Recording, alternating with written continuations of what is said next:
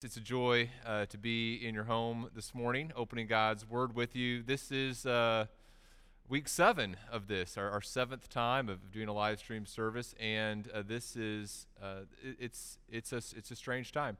I encourage you to open up to Judges 10, Judges chapter 10. But it's strange, and this is not how God has designed us to worship. This is not how God has ordained that we would be and stay and grow spiritually healthy. And yet it's where He sovereignly placed us this morning and for the next foreseeable Sundays. And so one of the challenges that I've been thinking through is how do we approximate as close as possible what God would have us do on a Sunday morning as we worship Him. And I believe one of the healthiest things for a church to do on a regular basis is to hear from God's Word, to practice expository preaching, that is taking a book of the Bible and working our way through it, or a section of Scripture and working our way through it. And that's harder to do in this sort of format. And so what we're going to do this morning is we're going to do what I 8 weeks ago did not think we would be doing. We're going to return to the book of Judges, the book that we were in before this pandemic began. And we're just going to kind of begin to walk our way through the book of Judges again. I think this is the most spiritually healthy thing for us to do, to begin to go deeper into God's Word. But I also recognize this is a little bit of a challenge, right? I know that in the best of circumstances, whenever we're together in a room and I'm teaching, it's hard sometimes to stay completely focused. And I know that where you are right now, probably it might be a little bit more difficult to stay connected to the message and the text. And so I want to kind of balance some of those things. Last week, whenever our family was home and I wasn't here, and everyone was on the couch, I mean, it's a really comfy place, and so it's kind of hard sometimes to tune in and to really pay attention. And I know that might be a challenge for some of our younger members as well. And so kids, I feel like Mr. Rogers here. Kids, I know that this can be a little challenging, but I believe in you, right? I know you guys do a great job, young people. You do a great job on Sunday mornings paying attention. You do much better as young children than I did when I was your age. So I just want to celebrate you, congratulate you for that, and encourage you this morning as we go into the book of Judges again to really hang in there. And I'll try to say some things that hopefully will be applicable to you and things that you can think through as well. I know that you guys are capable of this because you do a great job paying attention on Sunday mornings, kids. And I've seen the drawings that you do. In fact, I have this morning, I even opened up my Bible and saw one of the notes that one of you have given me one time. So I know that you guys are paying attention. I saw your drawings. A lot of you had drawings of Ehud, the judge, and some very graphic drawings from that. So I know that you guys are hanging in there, and hopefully you can continue to do that this morning as well. Okay, where are we? We are in the book of Judges, and remember the big theme of the book of Judges is the need for a king. In the book of Judges, we see that there is a need for a king, and the Christ-centered message of this book is that God's people need a king who can completely deliver them. And the book of Judges is a very sad book as we see that these judges fall far short of what a king needs to be. And remember, there's three kind of primary sections of the book of Judges. There's an introduction, which obviously we've already covered. Then there's this section of cycles, the cycle of sin, servitude, sometimes repentance, and then salvation. So sin, servitude, sometimes repentance, salvation. And that cycle takes place again and again and again. And this morning we're in the fifth of those major cycles of sin, servitude, and salvation. And then later in a few weeks we're going to talk about the horrific conclusion to the book of Judges. But this morning we're in Judges chapters 10, 11, and 12. And we're looking at primarily this judge named Jephthah. And if you turn your Bibles there and look at chapter 10, you'll notice that the chapter begins by talking about two different judges, Tola in verses 1 and 2, this minor judge, and he's kind of described as a judge who brings deliverance. and a peaceful guy, except for killing 600 Philistines, but his reign seems to end in peace. And then there's Jair the Gileadite in verses 3 through 5, and another lengthy reign that seems to be marked by its peacefulness after Abimelech from chapter 9. And now we come to chapter 6, verse 6 of chapter 10. And let me read to you the story of Israel's sin, and then we're going to talk about Jephthah, this judge, and a little bit of his judgeship. So it begins in verse 6, and the cycle of sin, servitude, salvation begins again. The people of Israel again did what was evil in the sight of the Lord, and served the Baals, the Ashtaroth, the gods of Syria, the gods of Sidon, the gods of Moab, the gods of the Ammonites, and the gods of the Philistines. And they forsook the Lord and did not serve him. So the anger of the Lord was kindled against Israel, and he sold them into the hand of the Philistines and into the hand of the Ammonites. And they crushed and oppressed the people of Israel that year. For 18 years they oppressed all the people of Israel who were beyond the Jordan, the land of the Amorites, which is in Gilead. And the Ammonites crossed the Jordan to fight also against Judah and against Benjamin and against the house of Ephraim, so that Israel was severely distressed. Verse 10, and the people of Israel cried out to the Lord, saying, We've sinned against you because we have forsaken our God and served the Baals. And the Lord said to the people of Israel, Did I not save you from the Egyptians and from the Amorites, from the Ammonites and from the Philistines? The Sidonians also and the Amalekites and the Maonites oppressed you, and you cried out to me, and I saved you out of their hand. Yet you have forsaken me and served other gods. Therefore I will save you no more. Go and cry out to the gods whom you have chosen. Let them save you in the time of your distress. And the people of Israel said to the Lord, We've sinned. Do to us whatever seems good to you. Only please deliver us this day. And so they put away the foreign gods from among them and served the Lord, and he became impatient over the misery of Israel. We come into chapter 11, and God raises up this judge named Jephthah. Jephthah is the son of a prostitute. He's rejected by his people. Whenever his father's other sons rise up, grow up, they kick him out of the home, out of the territory. He's a Gileadite. Later, the Gileadites come back to him. They say, We need you. And so Jephthah says, I'll help you if you let me be your leader. And they say, yes, we will. And so Jephthah confronts the Ammonites. The Ammonites don't listen to him. And we come into chapter 11, verse 29. Then the Spirit of the Lord was upon Jephthah, and he passed through Gilead and Manasseh and passed on to Mizpah of Gilead. And from Mizpah of Gilead he passed on to the Ammonites. And Jephthah made a vow to the Lord and said, If you will give the Ammonites into my hand, then whatever comes out from the doors of my house to meet me when I return in peace from the Ammonites shall be the Lord's, and I will offer it up for a burnt offering. So Jephthah crossed over to the Ammonites to fight against them, and the Lord gave them into his hand, and he struck them from Aroer to the neighborhood of Minnith, 20 cities, and as far as Abel-Keramim, with a great blow. So the Ammonites were subdued before the people of Israel. Then Jephthah came to his home at Mizpah, and behold, his daughter came out to meet him with tambourines and with dances. She was his only child. Besides her, he had neither son nor daughter. And as soon as he saw her, he tore his clothes and said, Alas, my daughter, you have brought me very low. You have become the cause of great trouble to me. For I have opened my mouth to the Lord, and I cannot take back my vow. She said to him, My father, you've opened your mouth to the Lord. Do to me according to what has gone out of your mouth, now that the Lord has avenged you of your enemies on the Ammonites. So she said to her father, Let this thing be done for me. Leave me alone for 2 months, that I may go up and down on the mountains and weep for my virginity, I and my companions. And so he said, Go. Then he sent her away for 2 months, and she departed, she and her companions, and wept for her virginity on the mountains. And at the end of 2 months she returned to her father, who did with her according to his vow that he had made.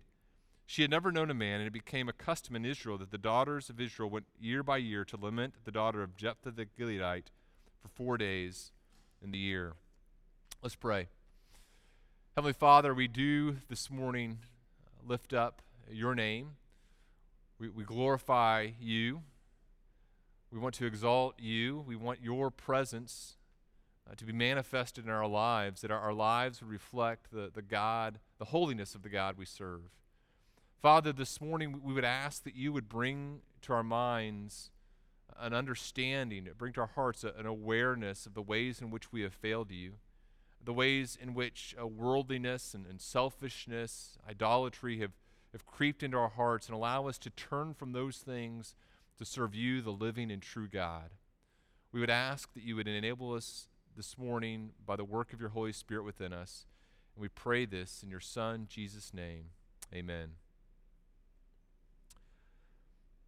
I saw a poll this last week asking Christians what they believed about the COVID-19 virus and the pandemic, and whether they thought that this was God's judgment on the nation or upon the world. And as you can imagine, the responses were all over the map. Some people said, yes, this is God's judgment. They said, no, this is not God's judgment. Some people said, maybe this is God's judgment. Some people said yes and no. Some people said yes and maybe. Some maybe and yes. The responses were all over the place. Now, I think whenever we come to a moment of crisis, like we're in right now, and it's not just the crisis of COVID-19, although for many of us, maybe that's what the immediate crisis in our lives is. But when we come to any time of distress, be it distress because someone has sinned against us, or because we live in a fallen world, or maybe we're in a time of distress because of our own sin, I think any time we come to a moment of distress, global distress, personal distress, family distress, I think it's important for us to remember a couple of things, a couple of truths. One truth that I think is important for us to remember is when I'm in a time of distress, I'm reminded that I'm a sinner who deserves judgment. In other words, when I'm in a time of distress, sometimes my temptation might be to say, look, this is not fair. This is too overwhelming. I don't deserve this. Look what's happening to that person. When I'm in a time of distress, I think an important truth to keep in mind is, look, I'm a sinner, and I deserve God's judgment. Kevin DeYoung gave a great talk at Together for the Gospel this last week or so ago, and he said something like this. He said it much more eloquently than I'm saying it, but he said something like, whenever we encounter difficulty, our surprise shouldn't be at the suffering, at the difficulty. Rather, our surprise should be that we're not receiving something worse. So I think that's one truth that's important to keep in mind in times of suffering, to be reminded, look, I'm a sinner who ultimately deserves God's judgment. A second truth that I think is important to keep in mind is that crises, be it a crisis that's my own fault, be it a crisis that someone else is doing, a crisis that's a global pandemic, any crisis is an opportunity for me to be aware that there is a coming judgment and I need to repent and grow in godliness. We've talked about this before. Luke chapter 13, remember that story in Luke chapter 13 where some people come to Jesus and they're talking to him about the Galileans whose blood Pilate had mingled in with the sacrifices. In other words, there had been this horrific display of cruelty by Pilate, and the people come to Jesus and they're talking about these people that this happened to, this terrible tragedy, and Jesus says, look, do you think that those Galileans who suffered that way were worse sinners than other Galileans? And then Jesus gives an example from another contemporary tragedy. He says, or those 18 people that the tower in Siloam fell on. Do you think that those people were worse offenders than all the others who lived in Jerusalem? And Jesus says something very interesting. He says, no. Those Galileans weren't worse people. The people that the tower fell on, they weren't worse people. That's not why this crisis happened to them. This wasn't some sort of judgment from God because they're worse than other people. But then he says, but I tell you, unless you repent, you will all likewise perish. In other words, Jesus says this time of crisis reminds us that all of us deserve God's judgment, and yet God is a merciful God, and an opportunity arises whenever a crisis occurs that allows us to repent, to turn to God, and grow in godliness. And what I would suggest to you this morning is, whatever the crisis in your life is right now, maybe it's the fallout of COVID-19. Maybe it's a family crisis. Maybe it is a health crisis. Maybe it's a financial crisis as you're wondering about what God is going to do to provide for you. Whatever crisis you're in right now, God in His grace can use that as an opportunity for you to grow in holiness and in sanctification. As God reveals idols, as God reveals unhealthy thinking, as God reveals your own love of this world, God can use that as an opportunity for you to grow in holiness. And if at the end of this crisis, we've only gotten through the crisis and returned to normalcy without growing in holiness, we've really missed an opportunity, right? Here's the main idea that I want us to think about as we look at Jephthah and we look at the people's repentance here. God can use a crisis. This is the main idea I want us to think about. God can use a crisis to bring His people to true repentance so we can experience the joy of a merciful and all-sufficient Savior.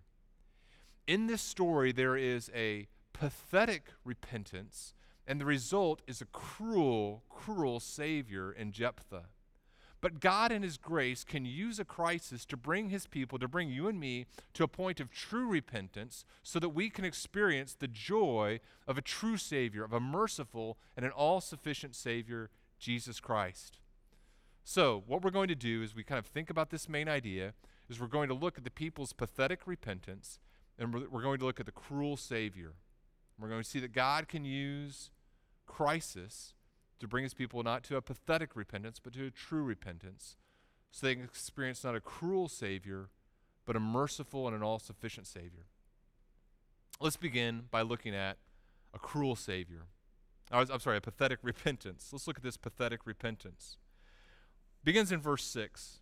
And as you look at verse 6, we see that there is complete abandonment by the people to worshiping other gods. There's no pretense of being God's people here, right? The people are, you name a god, we're willing to worship it, essentially is what the people are saying. So there's no attempt by the people to reveal that they are God's covenant people. There's no special covenant relationship that they believe that they have toward God. I'm just going to walk over here a little bit.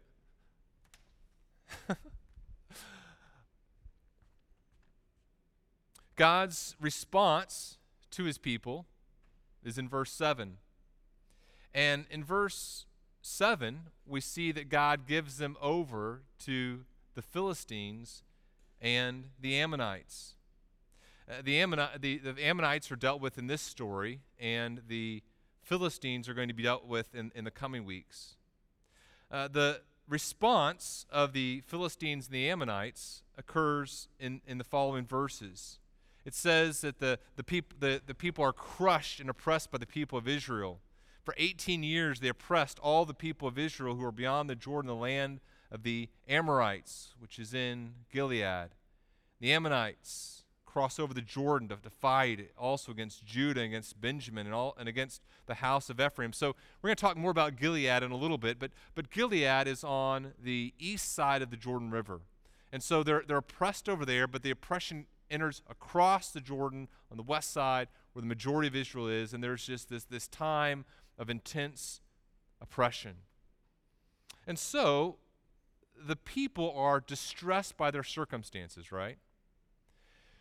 They're distressed by this persecution, and they respond with asking for God's deliverance. Look at verse 10. They say to God, to Yahweh, we've sinned against you because we've forsaken our God and we've served the Baals. Now, how might you expect God to respond to that? The people have acknowledged that they've sinned. They've been specific about how they've sinned, and they're asking God, who is a forgiving God, who's a merciful God, they're asking God for His deliverance. You would expect God to say, okay, I'm a merciful God. You're asking for forgiveness. I'm going to forgive you. That's not how God responds here. His response might shock you. What does he say? He says, I've seen this play out before. And he begins to list all the opportunities that he's given them, all the deliverances, all the salvations that they've experienced. He says, look, I saved you from the Egyptians, the Amorites, the Ammonites, the Philistines, the Sidonians, the Amalekites, the Maonites. You cried out, and I saved you out of their hand. And not only does he say that, but then he says that the most shocking thing of all to those of us who would say, well, God is a loving and a merciful and a forgiving God, he says, you've forsaken me, you've served other gods, therefore I will save you no more. Go and cry out to the gods whom you've chosen, let them save you at the time of your distress. I've already provided salvation. You've shown no progress in your worship of me. Now you go and you seek out other gods, and the people respond, okay, do what seems good, just deliver us. We've sinned. Now, why doesn't God respond by saying, okay, I'm going to save you? Because God knows the conditions of their hearts. And this might surprise us, but God knows the condition of our hearts, and simply articulating theological truths doesn't mean that your heart truly believes them. The words that the people are saying here, as we know throughout the entirety of Judges and what God is telling them here, the words that they're saying are not reflective of what their heart truly believes about their sin and about Yahweh God. There's a belief that you and I have sometimes, I think. There's a belief, maybe I should just personalize this. There's a belief I sometimes have. That if my theology is right about God and his sovereignty and about his love and his mercy, then God has to forgive me. In other words, I can say, God, I'm a sinner. You're God who's merciful and sovereign. You've paid for my salvation through the work of your son, Jesus, and so forgive me. I'm sorry. And I believe that I can intellectually understand those things and articulate those things, and God has to respond to that. And brothers and sisters, that's not the case. That's not a healthy understanding of the repentance that God calls us to. Maybe you're one of the younger people in our church, right? Maybe you're one of our grade school students or a high school student, and you know what I'm talking about. You know fake apologies, right? In fact, maybe this morning you guys are with your family and you're watching this on a couch right now. And if your family's like our family, there's a spot on the couch that's the best spot on the couch. Now, maybe your family's not like my family, but maybe even this morning as you were all getting ready to come to church to listen to God's word, and you were so excited. You're all, I can't wait to see Pastor Daniel talk, and you were arguing about who loves Pastor Daniel more. Like, you love him more. No, you love him more. You're all excited, and you're getting ready, and you sit down, and there's an argument about who's going to sit on the special spot on the couch. And your brother sees you sit down there. You get up just for a moment, and he takes your spot, and when you come back, he won't give it back. And it's a very unjust, very terrible thing. And not only that, but maybe there's a little name calling, maybe there's some couple snide remarks, and mom and dad come in, and they know that what your brother did was wrong. And they see that you're upset about it, and they tell your brother, hey, you need to say you're sorry. You need to ask for forgiveness. And your brother looks at you, and he says, with a smirk, I'm sorry. Will you forgive me? And you know he does not feel sorry at all. And mom and dad say, you have to accept the apology, right? Now, you don't know for sure that his heart isn't in it, but it looks suspicious, right? And it's right for you to accept the apology, to offer forgiveness. That's what God calls us to. And yet, you know that it's possible for someone to say the words, I'm sorry, please forgive me, and not have a heart that really desires forgiveness and is not repentant. God knows that about you and I as well. It's possible for us to find ourselves in a bad circumstance and to mouth some words. This is what I need to say to God. This is what I have to say to get things right, and yet have no heart desire for true repentance, right? Let's talk about some of the characteristics of pathetic repentance. Simply mouthing the words, I'm sorry to God, is not true repentance. Here are some characteristics of pathetic repentance. First of all, in pathetic repentance, there's a repeated awareness of sin, but no growth in holiness. So I'm constantly aware of the fact that I sin. It keeps on happening. I keep on being aware of it, and yet there's no growth in holiness. And that's what happens to people here. They sin, and they say they're sorry, and there's deliverance, and then there's a Savior, and then they fall back into the sin. And so in pathetic repentance and not true repentance, I can look at my life, and over years, I see no growth in my holiness. I don't see God truly working in my life, and when I see that, I need to be very concerned. Now, of course, I think there are going to be areas in all of our lives where the enemy continues to work, and there are going to be things that I struggle with at 60 and at 70 and at 80. There were some of the same things that I struggled with when I was a new believer at 20 or even at 10. Maybe there's some sin things that I'm always going to struggle with, and yet if I cannot see over a period of time any growth in those areas, that's a cause for concern. Maybe I'm a young person or an older person who's struggling with lust, and that lust has expressed itself in viewing pornography, and that's just, I've been enslaved to that, and year after year, there's no growth in that. There's cyclical, but no real attempts to fight it, no confession, no growth. That's concerning. Maybe I'm a person who's struggled with anger, and my life is characterized by anger and by conflict, and there's no growth in that. That's concerning. The lack of growth should concern me. A second characteristic of pathetic repentance, there's an aversion to the consequences of sin. There's an aversion to the consequences of sin, but not hatred of the sin itself. Sin brings guilt, and sin brings hard circumstances, and the Israelites don't like the guilt, they don't like the hard circumstances that the sin brings, and they don't want those things in their life anymore. In pathetic repentance, I want relief from those things. And my motivation is not an aversion to the sin itself. The sin still seems delightful to me. The sin itself still seems like a wonderful thing, a thing that I still crave, a thing that I still desire. I just don't want the consequences.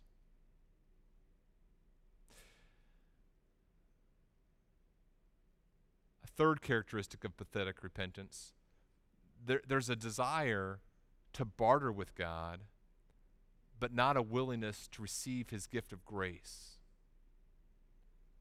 The people here, as they talk to God, say, okay, God, we'll do this. If we do this, will you give us deliverance? And there's no sense of awareness of, I've sinned against Yahweh God. Lord, do what seems best to you, and we just need your mercy and your grace. So like, okay, if we do this, will you do this? It's pathetic repentance. The response to the people shows that they somehow believe they can still do things that will earn God's favor. God calls us to understand that we can only receive grace from him, not on the basis of our own works. In fact, whenever the writer of Hebrews talks about repentance, what does he say? He says we need to repent of, we need to turn from dead works. And the idea is that I have this belief that I can work to find my own joy. And what God says is, look, you need to turn from that belief, and you need to turn to me, the living God. So turn away from this idea that you can find your own joy either through your man-made attempts to bring honor to me, your man-made attempts to do the right thing. All those things are not going to lead to joy. You need to turn from those things and instead turn to me. What the people here are doing is instead of turning from their own self-sufficiency, they're just continuing down that road of self-sufficiency, saying, okay, we'll do this, God, and then maybe you can do this. That's not true repentance. That's the heart of the legalist. A couple thoughts of application. We need to understand what true repentance is. True repentance, as we've talked about before, is it's an intellectual understanding. Okay, this is sin. This is not something that God would desire me to do. And the people begin to at least have that. But then, in addition to an intellectual understanding of sin, there's an aversion to it. There's this emotional response of this is not something that I desire anymore to be a part of my life. And then there is a turning from that to God. Say, okay, I'm going to turn away. There's a decision to turn away from those things, to turn to God. It's not works. It's a turning to God, recognizing his sufficiency. We need to look then, another thought of application is as we think about our sin, as we think about just living in a fallen world, we should see the fruit of godly sorrow in our life. 2 Corinthians 7 talks about the fruit of godly sorrow, the type of repentance that it produces. Now, how do we have this type of repentance? We don't continue down the road of self-sufficiency. We recognize the beauty of our God, and we turn away from our works and throw ourselves upon him and his mercy as we worship him. And that brings us to the second point that I want us to think about. A pathetic repentance brings about a cruel Savior. So let's talk about this cruel Savior. And we don't have time to go into all the aspects of Jephthah's life. But understand this. Jephthah is a Gileadite. Now, Gileadites. Who are the Gileadites? Remember, there's the 12 tribes of Israel. And Joseph has two sons, Ephraim and Manasseh. And each of them receive status as one of the 12 tribes. And half of the tribe of Manasseh settles on the east side of the Jordan River. So Manasseh's over there on the east side of the Jordan River. And the tribe of Manasseh has various clan leaders, like kind of smaller leaders. So you have Israel, and you have Manasseh, and then within Manasseh you have this guy, Gilead. Gilead is Joseph's like great-grandson, okay? And he becomes a clan leader. And he becomes a very strong clan. A lot of Gileadites, they become a very strong clan within the tribe of Manasseh. And they have a territory, and that territory is called Gilead. So there's a guy named Gilead, there's a territory named Gilead, and then as time goes on, there are descendants of his who also take up the name Gilead. It's like there's George Washington, right? Father of our country, a person. And then in honor of George Washington, different places are called Washington. Washington, Illinois. And then people are sometimes named Washington. So you can be a person born in Washington, Illinois, named Washington in honor of George Washington. Okay? So there's Gilead, the territory of Gilead, and then all the people who live there, the Gileadites, and then a descendant whose name is Gilead. And so in chapter 11, we are introduced to Jephthah the Gileadite, whose father's name is Gilead, named after the original Gilead in the territory of Gilead. And Jephthah, son of a prostitute, and he is driven away by his brothers whenever they reach age of maturity.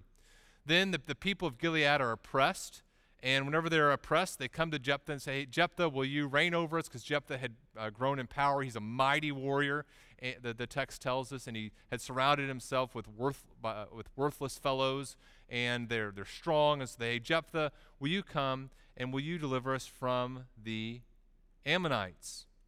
And Jephthah says, look, if you make me your leader, yes, I will. They say, yes, we will. And he says, okay. And then he goes and he talks through messengers, he talks to the Ammonites, and they argue about this territory, and Jephthah is able to argue effectively and say, look, your perception of this territory is not true. This territory was never yours. We didn't take it from you.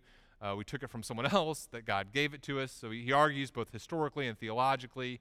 What he says is right. The Ammonites don't listen, and so they're about to have this war, this battle. And Jephthah, it says in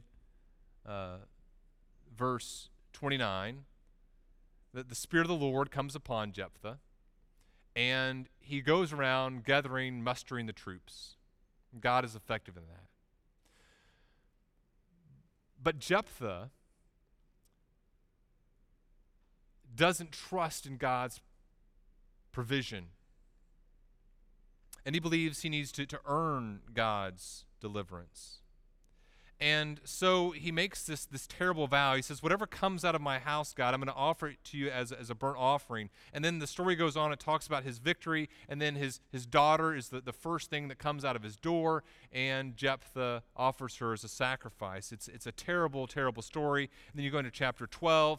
And Jephthah, as he reigns as judge, he gets in a conflict with the brother tribe of Ephraim, and there's this terrible bloodshed, and 42,000 Ephraimites end up dead. Jephthah, in the book of Judges, is not a good savior. He's a cruel savior. What are some characteristics of a cruel savior? Number one, a cruel savior is a rejected deliverer who promises relief but not love. Jephthah, his interaction with the Gileadites, he comes back to them and says, yeah, you rejected me, but instead of being gracious, instead of offering them salvation and saying, you know what, I forgive you and I'm going to lead you, God's provided, he says, look, I'm going to give you relief, but this is not out of love. What are you going to give to me? He's a rejected deliverer who promises relief but not love. A second characteristic of this cruel Savior, he's a bold prophet who proclaims facts but not truth. You see that? He's a bold prophet. He says some true things to the Ammonites, but what he says, they're facts, but he doesn't understand truth.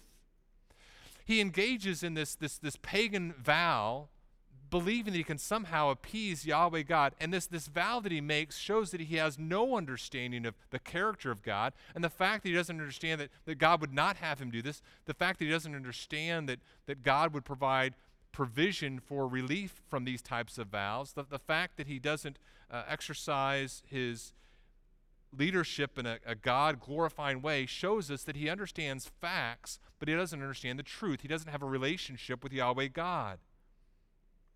He's like a legalist. He serves a God who's a cruel caricature of the true God. A legalist believes that he or she can barter with God in order to obtain the things they desire. They understand certain truths about God. They understand, okay, God wants me to read my Bible. God wants me to give. God wants me to serve in ministry. They understand facts about God, and yet they don't understand the true God. They don't understand the true God. They don't understand his love. They understand these caricature things about God. And then thirdly, a cruel Savior is a mighty warrior who brings victory but not mercy. Jephthah here is a mighty warrior, and he brings victory but not mercy. At the end of his story, his daughter and 42,000 Ephraimites are dead. Christ is a contrast to all of this, right? He also is a rejected deliverer, right? But he's a rejected deliverer who loves those who have rejected him. Romans 5 tells us that while we were still his enemies, Christ died for us. In Isaiah 53:3, he's a sufferer. He's also a bold prophet, but he proclaims truth, knows God, and is God. He brings us into relationship with the true triune God, not just some sort of legalistic recreation of a relationship. He brings us into true relationship. And he's also a mighty warrior, but he's a mighty warrior who brings true victory and bestows mercy on those who were his enemies. Brothers and sisters, here is the beauty of crisis. Crisis allows us to be brought to a point, and in that point, to recognize our failings, to recognize our idols, to recognize our failure to love God rightly, our failure to rightly understand our relationship to the world. Crisis brings that out. And in a crisis, God allows us to experience not pathetic repentance, but true repentance, to say, okay, God, I understand that this is sin. I grieve that this is sin, and I desire to turn from this, but I desire to turn not to this, to some sort of cruel, legalistic Savior. I desire to turn to you, the true Savior, the mighty warrior, the kind victor, the bold prophet, the rejected deliverer. I want to turn this morning, God, to you. God can use a crisis to bring his people to true repentance so we can experience the joy of a merciful and all-sufficient Savior. We're going to close with a song here, and then after the song, I'm going to give you a couple questions that you as a family or you as an individual, maybe as you talk to your care group later this week, that you can talk through with them, and just some things to kind of help us think and apply this message to ourselves. To my family, who's probably there on the couch, maybe this is something we can talk about over lunch. Don't have all the fun without me. I want to be a part of the conversation. And so we're going to talk about those questions after we sing the song. Let me pray for us. Father, we thank you for our time together this morning. We thank you for the opportunity for us to come to the book of Judges, and in the failings of this judge to see the beauty of our true deliverer, Jesus Christ, a rejected deliverer, a mighty warrior, a bold prophet who allows us to enter into relationship with you through faith in his name alone. We pray that we would turn from worthless idols to our living God. We pray this in your Son, Jesus' name. Amen.